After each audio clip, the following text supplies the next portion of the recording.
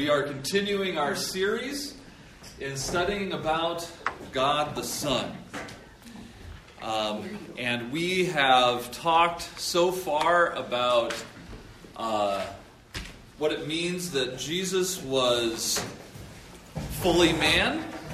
Last week we talked about what it meant that Jesus was fully God. And that's a hard concept to get because we often, in our mind, to make peace with that idea, we kind of slip into an unspoken heresy, right? We say, well, we understand parts, right? We understand part God, part man. We understand mostly and some, but to understand fully is difficult. The way I explained it to my students, it's like having a glass of water all the way filled to the top. And then you fill it again with orange juice all the way to the top. Well, how do you do that? You can't. So how does it work? Well, you have two natures that are not separated, but are distinct. And they are full natures, right? They're not half natures. They're not two people. You get to the point when we're talking about something as complex as God that you just have to describe it. Do you understand what I'm saying? You're not at some point you're not really trying to put it into human knowledge. You're just trying to put it into human words. And that's the best you can do because God is not a Superman.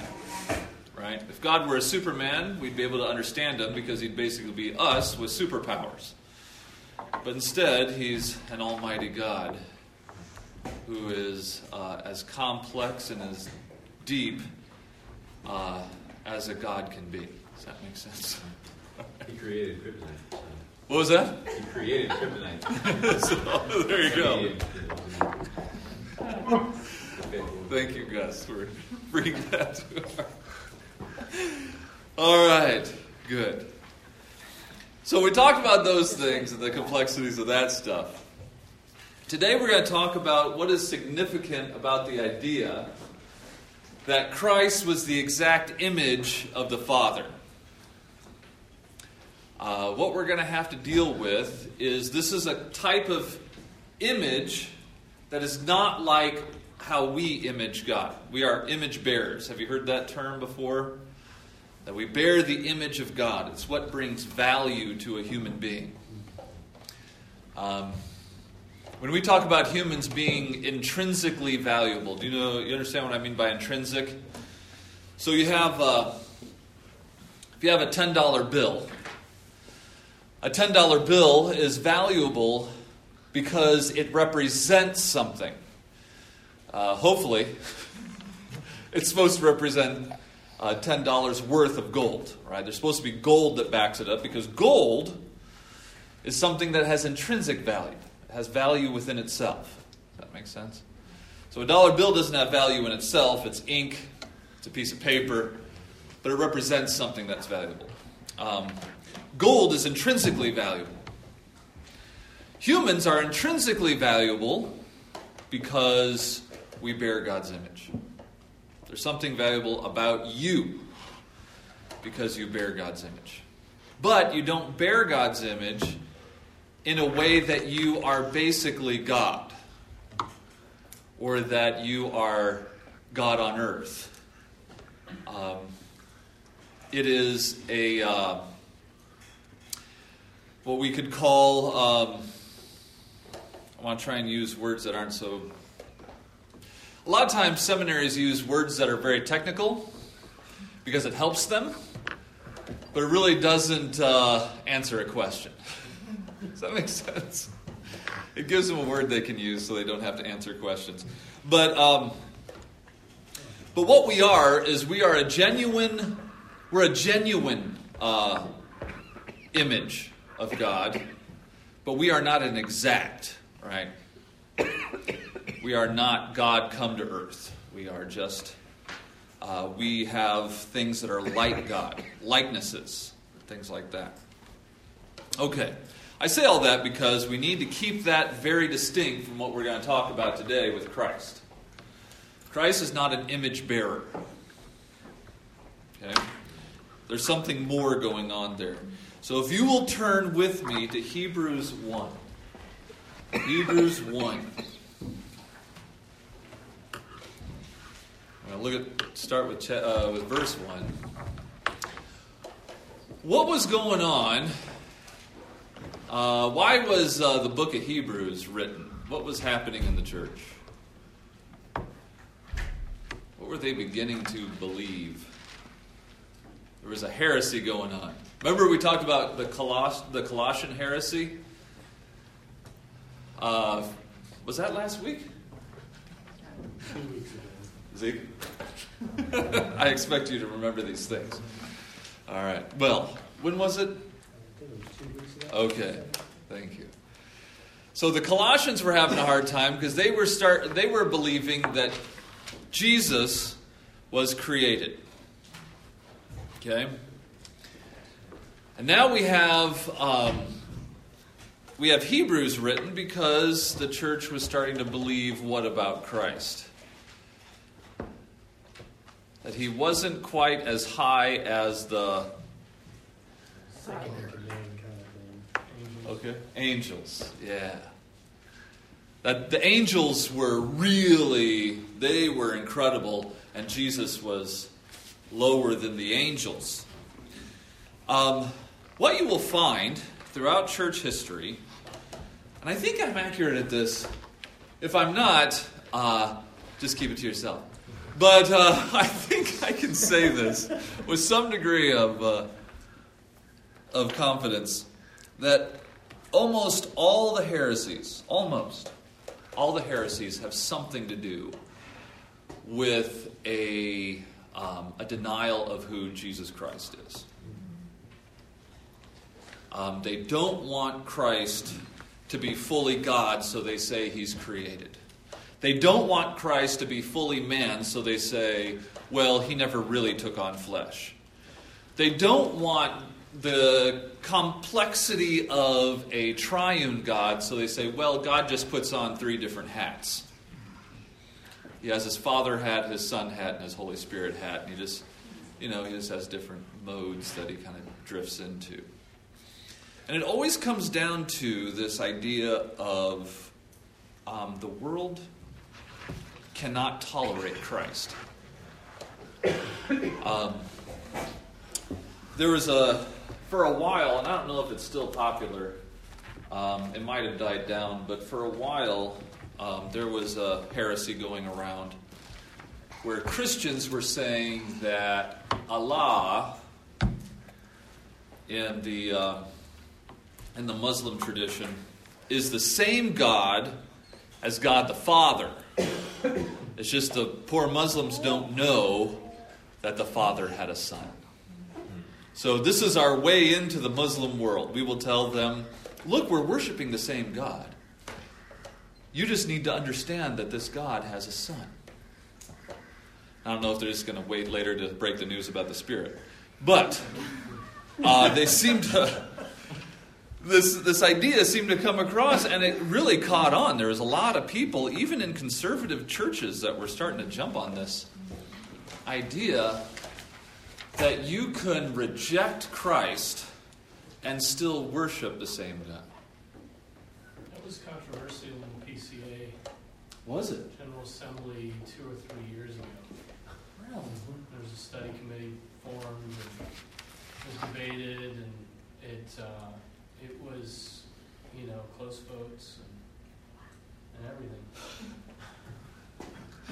That is insane. They had to form a study committee to figure out if you can reject Christ and still worship God at the same time. It's called like the Insider Movement or something like that. Yeah. I didn't know it. Well, it doesn't surprise me it got into the PCA. But... Wow, okay. Huh. When I was in seminary, we had our professor did not believe this idea, but he wanted us to know what it was like to interact with a true believer of this idea, and he brought in a guy that really believed that this is possible. And so when they open up to questions, of course, we're asking him, how is it possible to reject Christ, but still worship, I guess, the Father without knowing it's the Father? And it is an interesting... What was that? When you put it that way. Yeah. It's interesting when people... if you're a true Christian, there's something in you that... it's like swallowing a jagged pill. I mean, it's cutting your throat all the way down. There's some kind of sin that makes you need that thing to be true, right? It seems like whenever there's a study committee in the PCA, there's something obvious they want, something obviously bad that they need to be true for something. And you have to ask yourself why they need it to be true. Because when you ask them direct questions, it is fascinating how quickly the question turns in. They answer something else. They don't answer your question. They start answering another question that no one asked. And they start talking. I mean, it's like politics, right? You ask a politician a direct question about some horrible thing they did, and they use this opportunity to talk about something completely different, and they act like they just answered your question, right? So I say all that because Hebrews is another example of that, where the church was once again struggling over what they will do with God the Son. And I think that is the litmus test, right, of Christianity. Sometimes I think people forget that's what it's called. So let me start reading with that giant long introduction. Let me start reading and see if we can get through all these little things. So what we have at the beginning of this chapter, since we're not going to go too far into this chapter, what we have is the author, whoever it is, whether it's Paul or Paul's mentor or whoever it is. I want to fight that battle today. But the author is starting to give you a contrast here. I want you to notice what the contrast is. Let's start with verse 1. God, after he spoke long ago to the fathers in the prophets, in many portions and in many ways, in these last days has spoken to us in his Son, whom he appointed heir of all things, through whom also he made the world. And he is the radiance of his glory, and the exact representation of his nature, and upholds all things by the word of his power. When he had made purification of sins, he sat down at the right hand of the Majesty on high, having become as much better than the angels, as he has inherited a more excellent name than they. So the author is starting right at the problem, okay? And he is addressing this contrast. What's the contrast? What's he contrasting? The Son. Okay. The Son to prophets, to everything. Okay, good.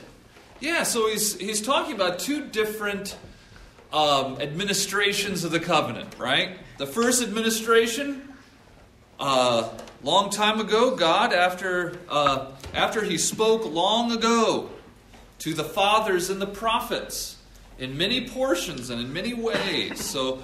So he starts off with, this is the first administration, okay? If I can put it this way, the Old Covenant. Sometimes most translators call it the Old Testament or New Testament, but I think probably a better way of saying it would be the Old Covenant. Long ago, God revealed himself. Oops. It was supposed to be by way of, and somehow that happened. It turned into why. Sorry about that. You can fix that with your pens and pencils. All right, so what does it mean when it says, in many portions and in many ways? What's that talking about? Natural revelation, biblical revelation. Okay. God's word, what is revealed by nature, and what he reveals by his word. Okay, good. Yeah, so you have different ways that he revealed himself through nature, and things like that, through the prophets, and in portions. I think the idea here is at different times. Okay, so at different times he used different ways of doing this. So in all those little blanks you got there, there's different ways that he did this in the Old Testament. Prophets, by way of prophets, by way of visions, by way of dreams, by way of angels, by way of his voice coming down from above or through the fire with the Israelites, and nature. Right? Nature declares God's glory as well. So he revealed himself that way throughout the Old Covenant. And then he contrasts this with now. In these last days, okay, God has spoken, and if you look in the in the Greek, it's very interesting. It just says, has spoken in Son. He has spoken in Son. And what he's trying to declare here is that God has revealed himself in a perfect way in the old days, and it was a perfect, inerrant, infallible way, but he did it through different means. Nowadays, he's doing it through his Son. This is a superior idea. Now, superior does not mean one was less errant or less inerrant, if I can put it that way, of a double negative there, I guess. That there was, we're kind of iffy about the Old Testament. We're not sure about, all the facts and all that. It's not what it's talking about. What it's talking about is you are given a better honor now, right?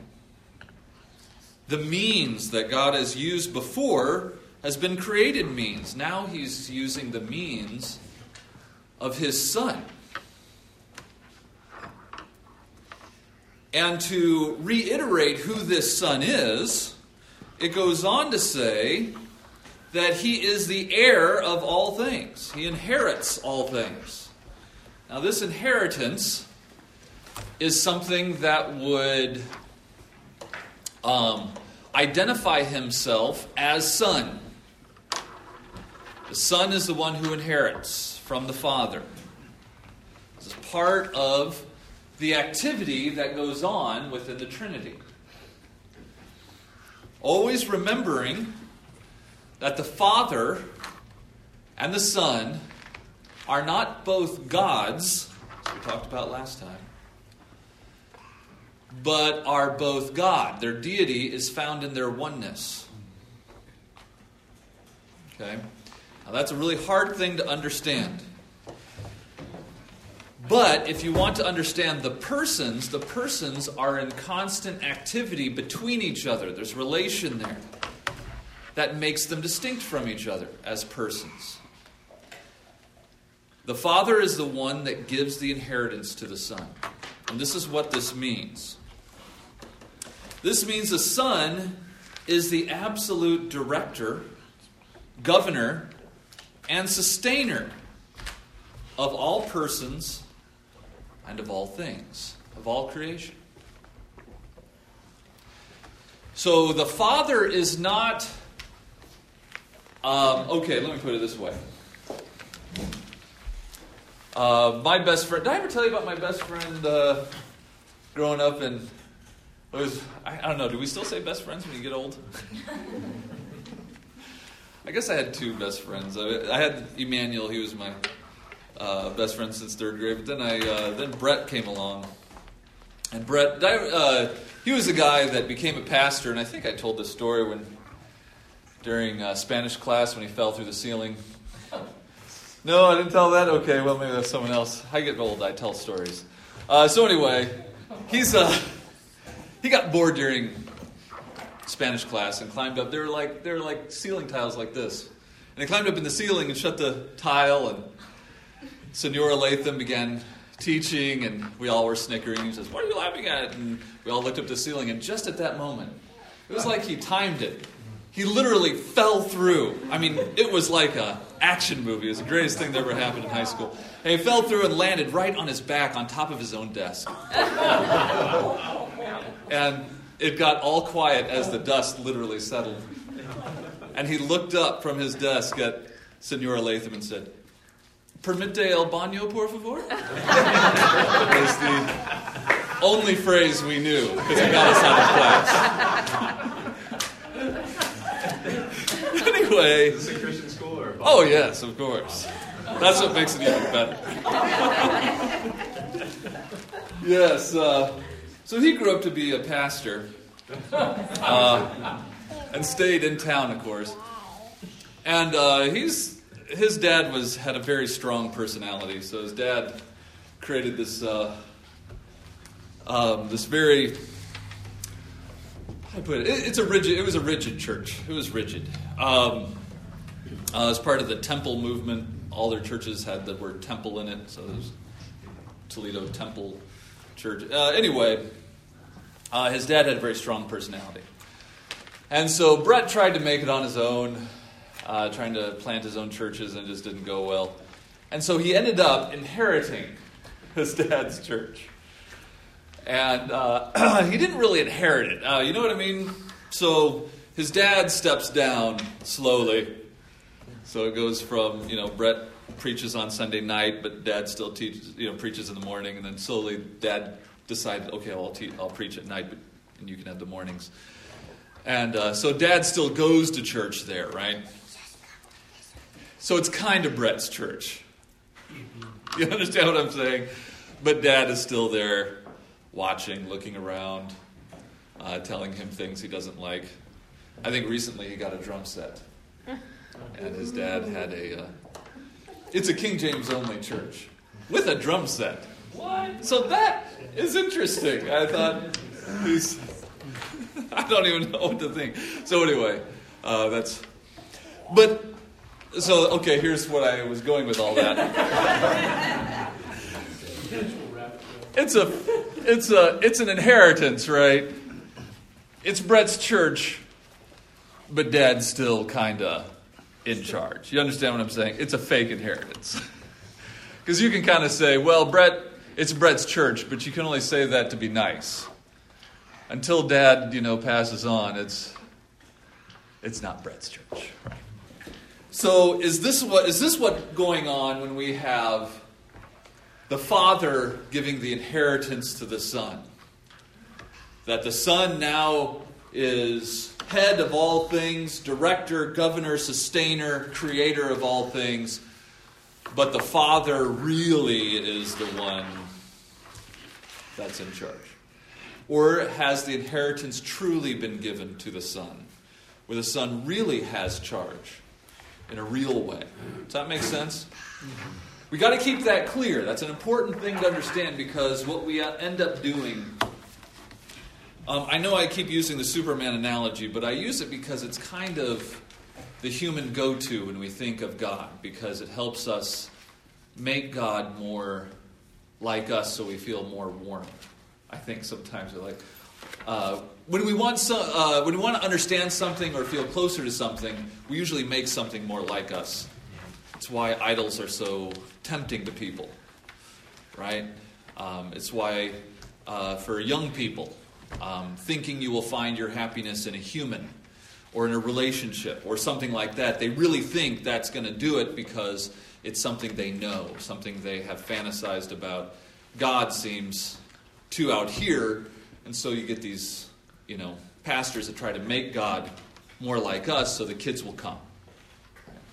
They don't assume that it's sin that's doing this. So, I say all that to say, sometimes we do that to God. We think in terms of what a human family would be like, and we say, well, that must be what it's like. But what we see is that real power, real ownership is handed to the Son. As creator, sustainer, governor, and director of the world, of all things. He is, and that other blank there is creator. Now I'm going into all this about Christ because I want to make a statement here that I need to, that I feel I'm trying to prove. Why is it that the author is going into all this? Why is it that similarly, super similarly, Paul went into this in Colossians? Because, your next blank there, it would be blasphemy of the Father for the Father to make a created thing heir and creator. Because these are God acts that we're talking about here. If Christ was created, if Christ is anything less than God himself, then the Father commits a sin by making something created God-like. Does that make sense? So when we start to mess or fool around with the godness, if you want to put it that way, of the Son, you are saying something about the Father, whether you know it or not. For the Father to appoint anyone else but his Son to be heir of all things, to be the creator of all things, he has to be God or the Father sins. He makes something like him. Now, why would I say all that? I say that because of your next blank there. God will not share his glory with another. Isaiah 42:8. He will not share it. Because in sharing it, he lessens himself. He goes against his own character. He attempts to cause violence, if I can put it that way, to his own deity. He will not share his glory with another. So how is it possible that all throughout the ministry of Christ, we have Christ talking about Christ being the glory of the Father? You can even, it even says here in verse 3, and he, speaking of Christ, is the radiance of his, the Father's glory. He is the radiance. What is that talking about? I tried to put it in a way maybe we can understand better.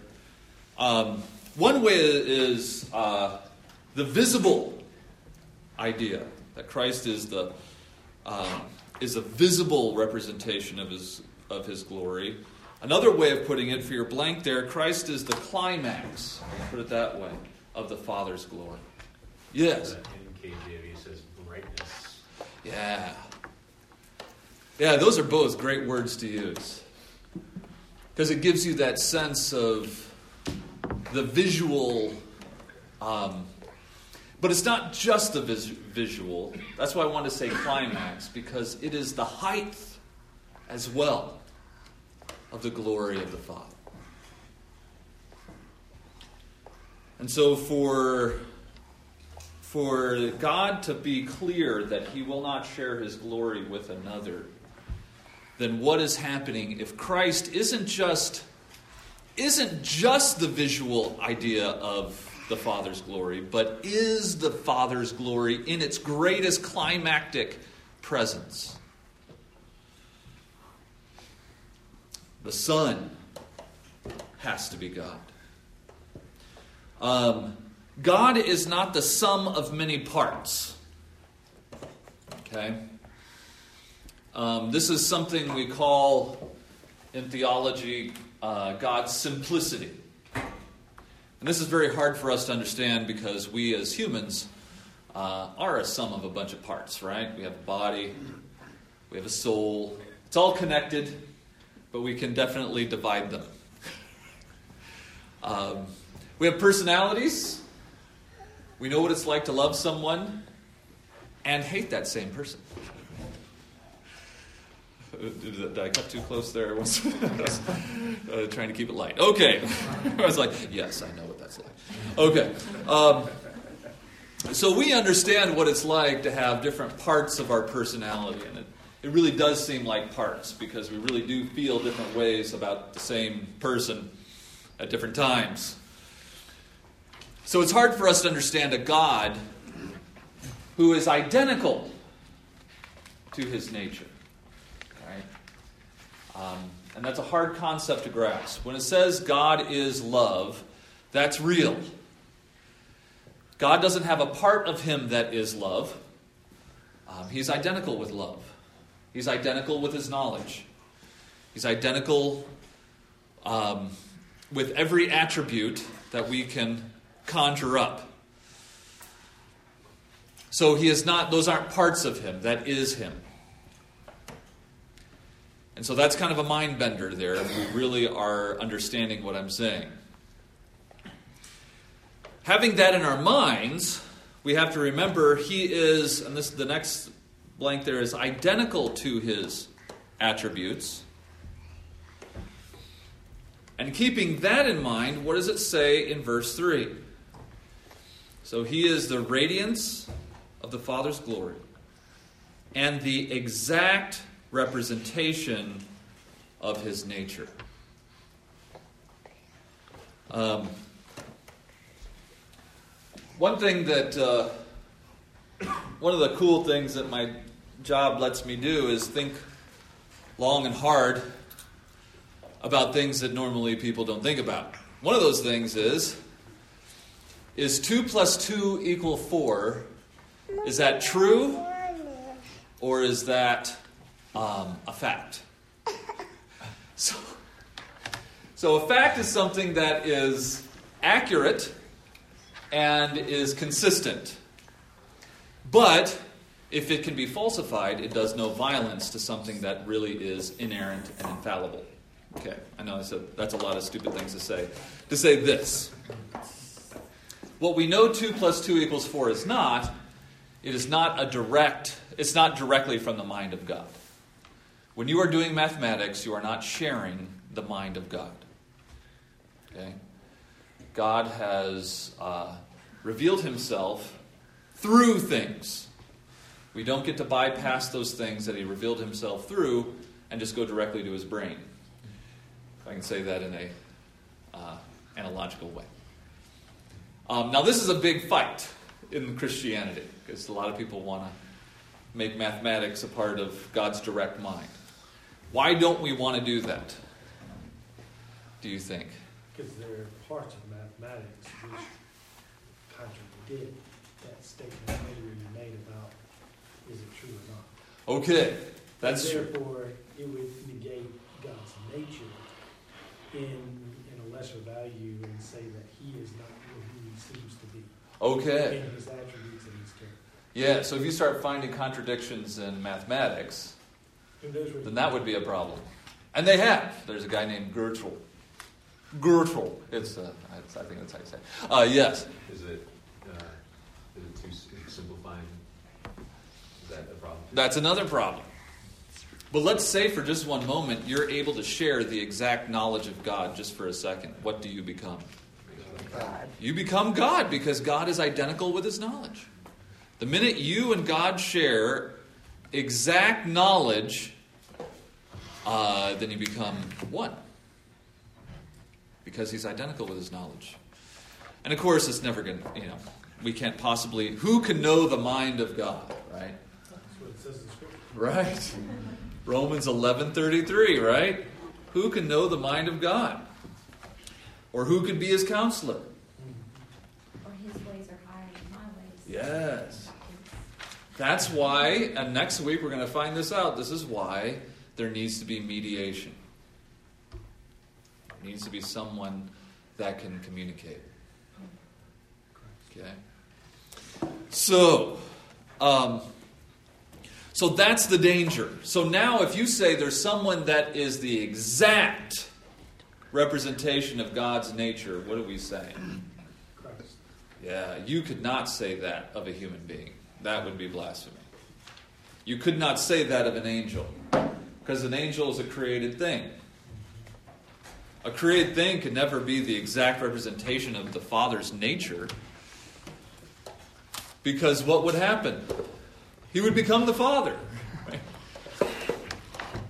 So there has to be God who can exactly represent the nature of God. And this is through the Son. And so here we have, God is not the sum of many parts. He is identical to his attributes. Christ is the exact representation of the Father's nature. So in that case, they would have to share deity for that to be true. And then what we find out is they don't share it, they are it. Yeah. All right. So what? Who cares? Why are we talking about all this stuff? Couldn't I got through my Sunday just loving Jesus? Right? Why do I have to know more about these complicated things? Because when you look closely at these complicated things, you find that these complicated things help you understand the height and breadth of the lengths at which God went for you. The depths he had to bow for you. And the humiliation he went through for you. We as parents get upset when we have dedicated years upon years of sacrifice, instruction, money, food, shelter for our children, and they are ungrateful. Right? They believe that they're owed all these things, and they really believe there's some kind of independence existing inside them somewhere. And so you think, man, what's wrong with those kids? And we come to church and we're like, oh, I don't want to learn all this stuff about the Lord. We would never say that on a quiz. But it becomes, it's too early in the morning to think about all this.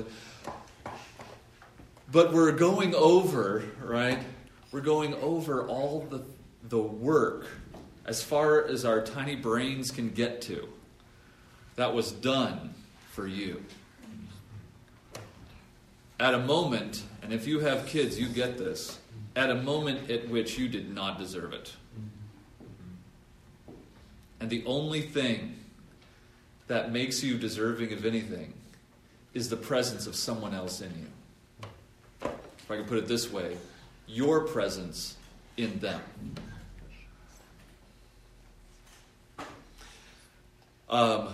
So before God spoke, before everything, God spoke through created means. And speaking that way through created means, through prophets, through visions, through all those different things, was God's great graciousness to man. But now, God speaks in the uncreated God's Son, who reflects the Father perfectly, so that we may know, and this is the mind-boggling part, why is a Son coming to us, expressing the exact representation of the Father for us, so that we can know the Father, right? Through the Son. by the power of the Holy Spirit.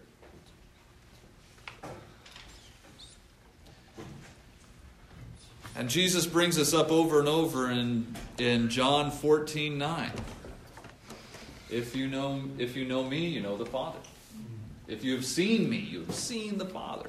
What does that mean? If you have seen me, you understand what he's saying? If your eyes, if the photons from the sun bounce off my flesh and enter into your eyes, and you see me, you've seen the Father. Can you imagine a human being saying something like that? An angel?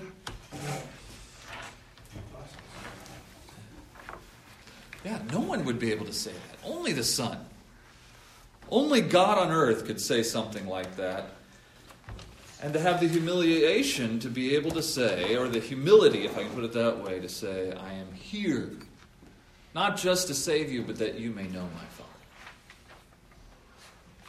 For I, the Son, am the glory of the Father. The wisdom. Now, all this sounds very strange unless you understand that we live in a covenantal reality. I was talking to a man a few days ago who is not a Reformed believer. He is what you would call a classical dispensationalist, I think. He's a believer, of course. But so much of the Bible is so strange to him. He's just like, I don't know. As we were talking about Adam, I was talking about how, Romans 5 is very clear. Adam's sin was imputed to us. He represented us to the point where his sin was imputed to us, so it is real. It's not a fake imputation. It's real. You really are as guilty as he is.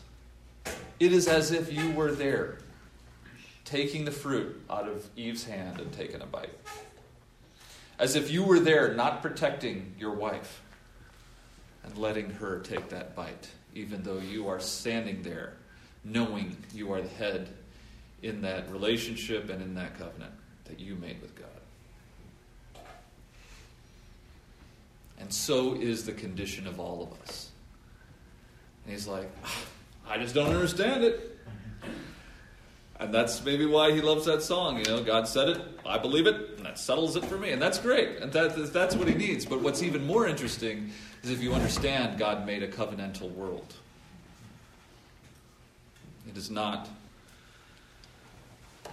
a philosophical world. So in a covenantal reality, Christ represents the Father as fully God and represents man, and this is the humiliating part, as fully man. Christ representing the Father is Christ's natural state. This, and we can put this in a creaturely way, this covenantal representation. This way that the Son represents the Father and the Spirit represents them in this kind of representative way that they represent each other as one single God. 3 persons is Christ's natural state. Christ representing man is Christ's added state. He added something to himself. Taking on flesh was taking on a representation, and that representation was you, so that he might represent us perfectly on the cross, that he might be able to expiate our sins. Taking away your sins was not a snap of the finger, and it wasn't something that could have been done in another way, because God created a covenantal world, because he wanted a world that would in a creaturely way represent the Creator. And the Creator, in his natural state, represents. The persons of the Godhead represent each other. And so his fingerprint is on his creation, which is a representative creation. So this becoming fully man and remaining fully God was for you. And it is, if you missed Andrew's sermon last week, download that, because it really it convicts me. It's worth hearing again, in fact, because we often, in our ignorance, right? Because there is some ignorance. In our ignorance, we become ungrateful, like brats, right? Even teenagers get the logical concept, I don't own anything and mommy and daddy are paying for everything. But there does seem to be still that pull, that ignorance of I'm my own person type idea, right? And we do that. On a quiz, we know, yep, God's in charge of all things. He's done all these things for me, and we can check off all those things, but our gratitude is junk. And that's convicted me as I look at these deep things of the Lord that are deep things. I mean, a lot of this is seminary level stuff. But why should we let the seminarians get all the joy, right? They're so busy taking pictures of their Hebrew books so everyone understands how smart they are. Maybe we can find out some stuff and enjoy it as well. All right. Let's have a word of prayer and we'll get to church. Dear Heavenly Father, we thank you for who you are. We thank you that you are a God so great that even understanding pieces of what you are and how you've revealed yourself in your word still take our minds to the brink. And it's hard to understand everything there is to know, even of what you've just revealed, let alone who you are. Lord, we thank you for that, because it brings us great security, knowing that you are a great God, an almighty God, one that we don't have to invent things to justify you, because we are the ones that are unjustified. And we thank you for the great work of your Son, that we might be justified through him. We pray for your blessing over today's service, that the Spirit will humble our hearts through the work of your word. And we ask these things in your Son's name. Amen.